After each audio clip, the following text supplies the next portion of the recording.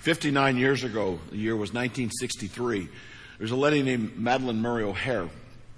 And she fought a one-person crusade, one person. And she got prayer and Bible study removed from the public school system. Since 1963, people have been asking this question. What's going to be the result of taking God out of the public school system? Do we have to ask anymore? We now live in a culture where life has no value. Personal property has no value. Individuals have no value. Marriages have no value. Culture has no value. Police have no value. Life has no value because we've been taught we are simply a product of chance, a product of advanced evolution. It's not the divine spark of God. There's no God. We've taken the Bible away. And so as a result of stripping everything away, we end up with the culture we have. And is anybody shocked? Are you really shocked when you see what's happening in Los Angeles or Daytona or Orlando or Tampa or Miami or St. Louis? I don't see how we could be. When you read the scripture, you see what happens in Judges or Isaiah or Jeremiah. Every time God is removed from a culture, here's the sad part. A lot of churches have taken Bible and prayer away. Oh, they still go through a formality. But the actual reality of what's happening is it's just a religious event. They don't hold to the scripture. They don't hold to belief in the power of God or obeying scripture. In fact, I will just tell you straight up that 80% of American churches are pro-choice. I don't get it. How could anybody destroy an innocent child? An innocent life. If you'd like to read the commandments, it's pretty clear. Do not take an innocent life. Right? It's in Exodus 20. It's in Deuteronomy 5. And it's everywhere. Okay? It's not hard to find anywhere in the Bible. So we're living with the results of a culture without God. Okay, great, Joe. We know that. All right. What's the church's job? Our job is to bring Jesus back into the culture. All right, here's the good news. Every time a culture gets bad enough, if you look at Isaiah, Jeremiah, Ezekiel, if you look at the Judges, every time a culture gets bad enough, somebody wakes up and says, man, this is even crazier than I thought. Maybe we ought to go back and check out this Jesus stuff. And when they do, a repentance cycle starts and the church flourishes. Guys, we need to be on the forefront of that. We need to be working and praying to bring Jesus back into our society. Now, in the Southeast, about 25% of people go to church. We're the high water mark, guys. Most of the country, 5%. 5%. And what kind of church do they go to? That's, another question. So, our job is to flip that script and say, we want to bring God back. But you know what? Before we can bring prayer and the Bible and Jesus back into a culture, we got to bring it back into ourselves and back into the church. Does that make sense? If we don't have it in us, we've got nothing to give. Now, I don't know if you know this, and it's bad on my part. I'm out this week, and I just assume, but I did not know that Ormond Beach had female police officers. But I found out this week that Ormond Beach has female police officers. And I've seen these things on YouTube where people try to talk their way out of tickets. And so I thought, I'm going to try this. And I said, aren't you the lady that doesn't give tickets to good-looking men? And she said, yes, I am. Sign here. Just kudos to the Ormond Beach PD. All right, here's my statement. Yes.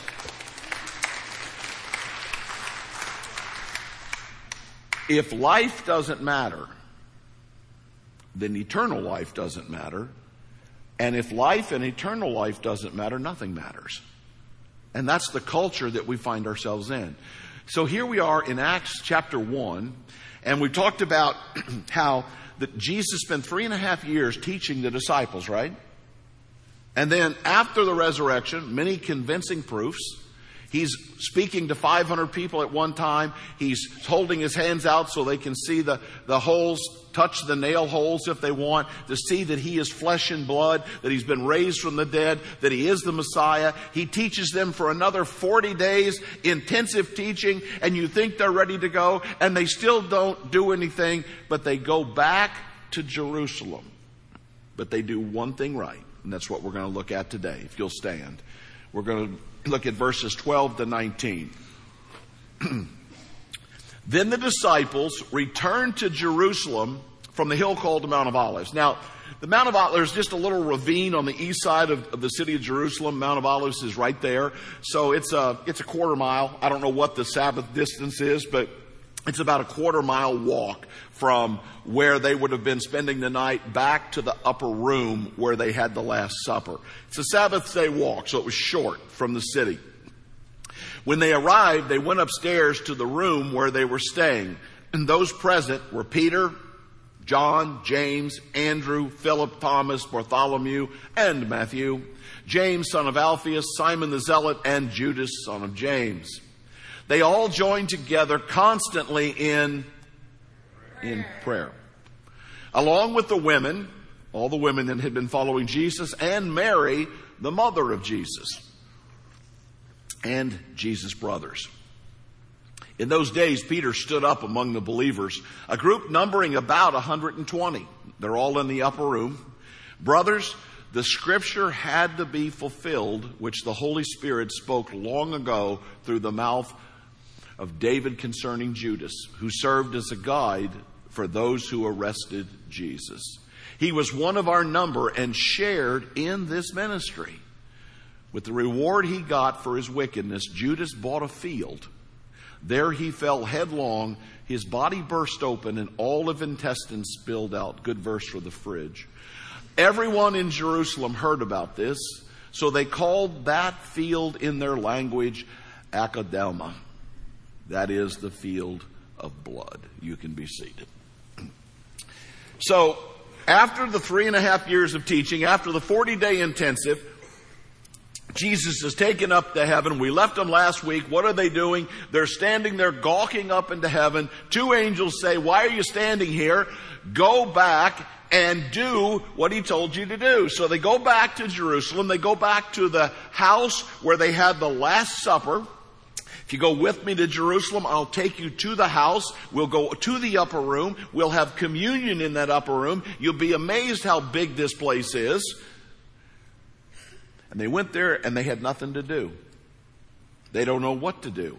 Even though Jesus has told them repeatedly, you're going to make disciples. You're going to go to all the world. He told them, go back there and just hang out. So what do? They go back, and the only thing they could do was pray. And that's what they should have been doing all along. Now, prayer freaks people out. Prayer is simply talking to God.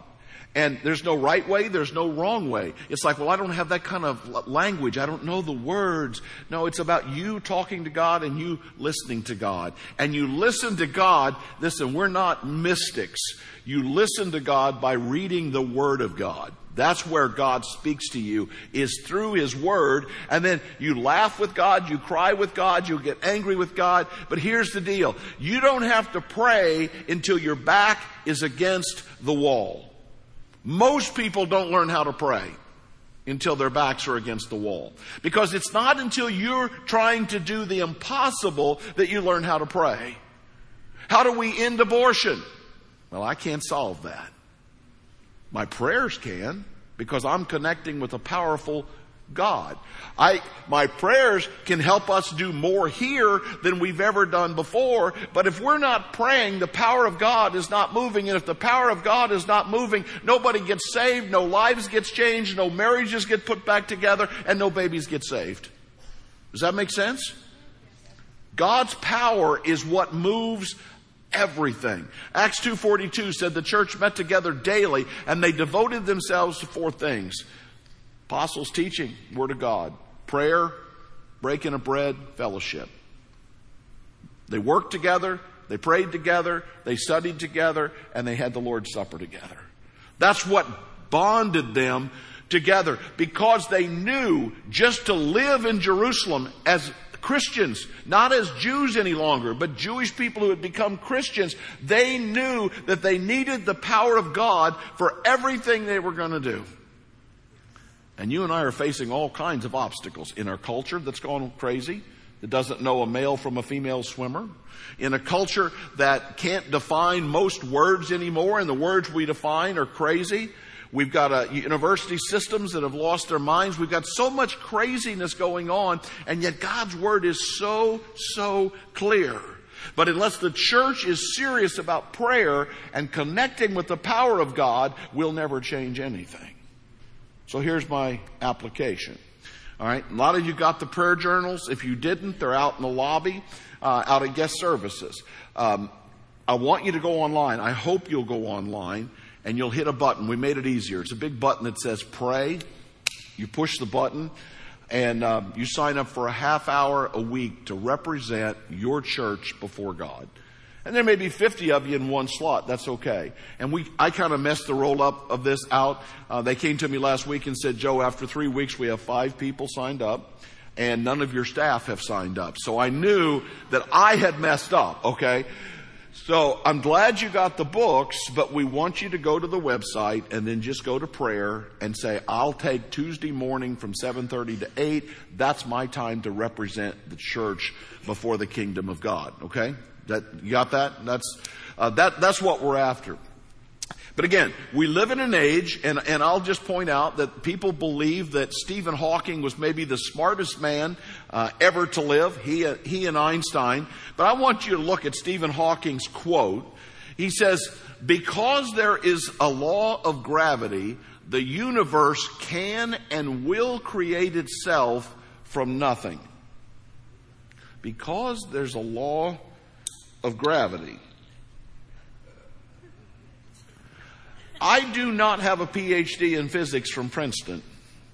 I'm telling you, that's nonsense. That is nonsense. Because there's a law of gravity, things can create themselves. Okay, but see, Stephen had ruled God out of the equation early in his life. He had ruled God to be a farce, the Bible to be a farce. So he had to create something. And then once you start saying it, other people go, oh my goodness, he's the smartest guy in the world. He must be right. And we end up with a culture that is out of control because we've stripped God, His Word, and prayer out of the church and out of the community. And as a result of that, we end up with the crazy society that we have today. So they're in the upper room. And again, this place is huge. I don't know. I've been in there with hundreds of people. I've been in there with 20 people. We always have communion there, but you can go to all different parts. It's a big banquet hall, basically. It's a large house, and then the upper room was for banquets. It was for wedding events. It was for whatever. And that's where the disciples went when they had the Last Supper. So the last time Peter was there, things didn't go very well for Peter. Remember? Jesus said, I'm telling you, somebody here is going to betray me. And Peter says, oh, you don't know what a man I am. He said, I'll tell you what, I'll be the one guy to be here. And Jesus said, before the rooster crows twice, you'll deny me 3 times. He said, Peter went away, wept. It's a crazy story, right? Here's Peter back a couple of months later, sitting in that same room, praying, waiting for God's power. And Peter stands up and says this. He said, didn't you guys know the scripture had to be fulfilled? See, Peter finally figured out his role. He's always been the leader of the 12 because he was the oldest. You know that, right? Peter was probably 20. The other guys were 14, 15. All right? That doesn't fit with your picture, does it? We know Peter was the oldest because he's the only one married. Because Jesus healed his mother-in-law, so we know he was married. And so Peter knows that he's meant to be the leader of the other guys, but he's failed pretty much every time. That's why in Matthew 14, when Jesus is walking on the water, he tells Jesus says, come on out here, guys. And Peter's like, I don't want to do this, but I'm supposed to be leading the other guys. Well, Peter's failed on multiple occasions. And this time Peter stands up in that same room that he's failed miserably. And Peter says, didn't you guys know we had to fulfill the Scripture? Didn't you know that everything that's written in the Word of God would come true? And the thousands of prophecies that you and I now look back on have all been fulfilled. And there's only 2 or 3 left. And the big one is Jesus coming to get us. When you realize that, I was listening this week. I know I just preached through Isaiah, but I'm on a thing right now to listen through the Bible. Right? I know how to read it, but I decided to listen through it this time. And so I'm listening through the book of Isaiah the other day. And in my listening, I'm just like, that's what Jesus said. That's what Jesus said. Oh, that's what they said Jesus would do. I mean, the words just jump out at you when you're listening. And Peter would have known those prophecies forwards and backwards because he learned them when he was in grade school. And Peter said, guys, didn't you know Scripture had to be fulfilled? So the story of Judas, yes, somebody was going to betray Jesus. That did happen. Jesus was going to be crucified. That did happen. Jesus was going to raise from the dead on the 3rd day. It did happen. And Jesus is going to come back again, and either heaven or hell is going to be in the balance for every one of us. My job is to take as many people with me as I can. So if you've not accepted Jesus online, you can hit a button, I've decided. You can see Pastor David, Pastor Ben. You can come up here to the decision sign. We've got so many ways. Stop at guest services desk. We'll answer your question. Let me tell you a cool story. We've been working with a lady. She watches from New Hampshire. And she comes down in the winter and she lives in Polk County. And she's been negotiating with us. And yesterday was her birthday. And she said, for my birthday, I want to be baptized. So she and her family drove 2 hours to come over here to give her life to Jesus Christ. And we baptized her yesterday at noon. Isn't that cool? Now, it's not exactly the same as walking, 12 miles on a dirt road, whatever. But she understood the importance of following the Word of God. And that's what we just stood backstage and she said, I've waited all these years for this moment. And here it is, right here in front of us. Such a powerful moment. 2 Timothy 3, we'll do that one first. All Scripture is God-breathed. It's useful for teaching, rebuking, correcting, training in righteousness, so the man of God may be thoroughly equipped for every good work. Does that give you an idea that the Word of God is true and it's going to be fulfilled? How about Psalm 19? The law of the Lord is perfect, and it revives the soul. It's perfect. Now, I love this about God, because if I'm writing the book, and if I'm writing the book to fool you, I would never put that statement in there. Because anybody comes along and says, perfect? Prove it. Well, God spent the last 4,000 years proving Himself to be just that, to be true in every single sentence that's there. It is incredible. And you'll hear people all the time, the Bible's full of mistakes. Always ask, would you give me 1 or 2? See, they've been taught by their science teacher, or their history teacher, or their math teacher. All these brilliant people, but nobody can ever answer that question. And God said, my word is perfect. That's a pretty bold claim, don't you think? All right, now we're going to get tough. Now's the time you need your seatbelt. All right? So, at the end of this, Peter said, Scripture's going to be fulfilled. They're praying. And he said, and they're obviously hurting because Judas was one of their own. Even though Judas was maybe not the best loved, we know that Judas stole money from the bag. So he's not the man with the most integrity in the group. We know that. But he was still one of them. And Judas went out and took his life. He took the silver, threw it back in the temple, and then he went and took his life. It's a crazy story.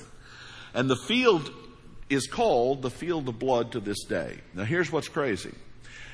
If you go to Jerusalem, this is on the south side of the city, of the old city. Jerusalem's like New York, okay? It's big buildings all around, but the old city still sits there in the middle of the whole section. And the south part of the city is the place where Judas took his life. We just stand there and I'll say, hey, look, there's nothing out there. You got houses over here and houses over here, cemeteries over here. You got huge buildings over here. But look, right here, nothing. Why? It's the field of blood. And 2,000 years later, there's nothing there. Nothing has ever been built on that spot because 2,000 years ago, this is where the man who betrayed Jesus Christ hung himself. It is the field of blood, and to this day, it testifies to what happened and to the whole story of Jesus. We live in a culture of blood. And the Bible's very clear. I'll just give you a couple of verses. But the Bible says that he who sheds innocent blood, his blood will be required of him. All right? I don't know anything that's more innocent than an unborn child. So I'm going to run you through here at the end of the message. We're going to run through a bunch of quotes. And here's what I did. I took out all titles and I took off all names. So you can just know they're politicians or they're Hollywood people or whatever, but I took off because that's irrelevant. I just want you to see what's being said in our culture today. All right? An unborn baby's heartbeat should be called a fetal pole cardiac activity. Why? Because if you simply said it's a heartbeat, people would say, well, that would be a life. If you kill humans and keep their parts in a fridge, you're Jeffrey Dahmer. When Planned Parenthood does it, it's health care and empowers women. This one's tough. Minimizing preborn humans is fetus phobic. Okay, I listened to this speech. And this lady said, if you care about unborn children, you are a warped and messed up human being. And this is the wording she used. It's a lady. Right to abortion is non-negotiable as the Supreme Court allows the Texas law to continue. In fact, in that quote, it said, you cannot have a democracy without abortion. You feel free to read the Constitution any way you'd like to read it. Frontwards, backward, lay it on its side. You will not find the right to kill innocent children in the Constitution. How about the argument, it's my body? Your body doesn't have 2 heads, 4 hands, 4 feet, 2 heartbeats, and 2 distinct DNA. Senator suggests a 15-week fetus is not a human being. I don't know what it is, but... A Texas man arrested for allegedly torturing a child's hamster facing up to 25 years in prison. The unborn are zombies, and a human embryo is not human. Now, I'm not real good with words, but watch this. A human embryo is not... All right, I'm just a reporter. If lethal injection is inhumane, what is abortion? Governor signs legislation saying that minors can get an abortion. My children will be sent home and suspended if I send them with an aspirin to school. In the United States of America, 630,000 innocent lives were snuffed out in 2019, the last year that we kept records. I like the quote from Schindler's List. He who saves one life saves the entire world. Okay, 2 things. If you need forgiveness, we want you to find forgiveness in Jesus. If you're forgiven, I want you to help me change the world and bring Jesus and prayer and the value of life back into our culture. Are you with me? Yeah. All right.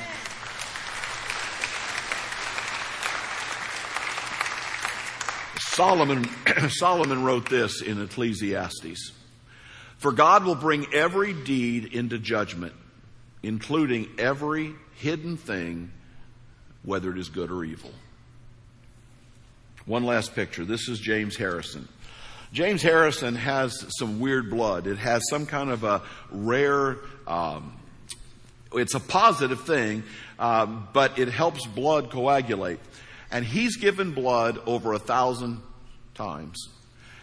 And 2.4 million babies' lives have been saved because of this man's blood. Is that not crazy? I guess we could go a lot of ways with that. Jesus' blood paid for all sin. I don't care how bad it is, it's all bad. Jesus paid for all of it. But here's the deal. I don't know that I could save 2.4 million children, but if by volunteering or filling up baby bottles or writing a check and putting money in that pink envelope or giving online, if we rescue one child, is that not a win? God, I thank you for your word. I thank you that you speak clearly to us. I thank you for the gift of life. And I pray that the church comes alive as people of the word, people of prayer, and people who understand that life is the ultimate gift from God, and that God, it all belongs to you, that you are the creator of all of it. We give you the praise. We're thankful that we're here today and we get a chance to make a difference in our culture. In Jesus' name.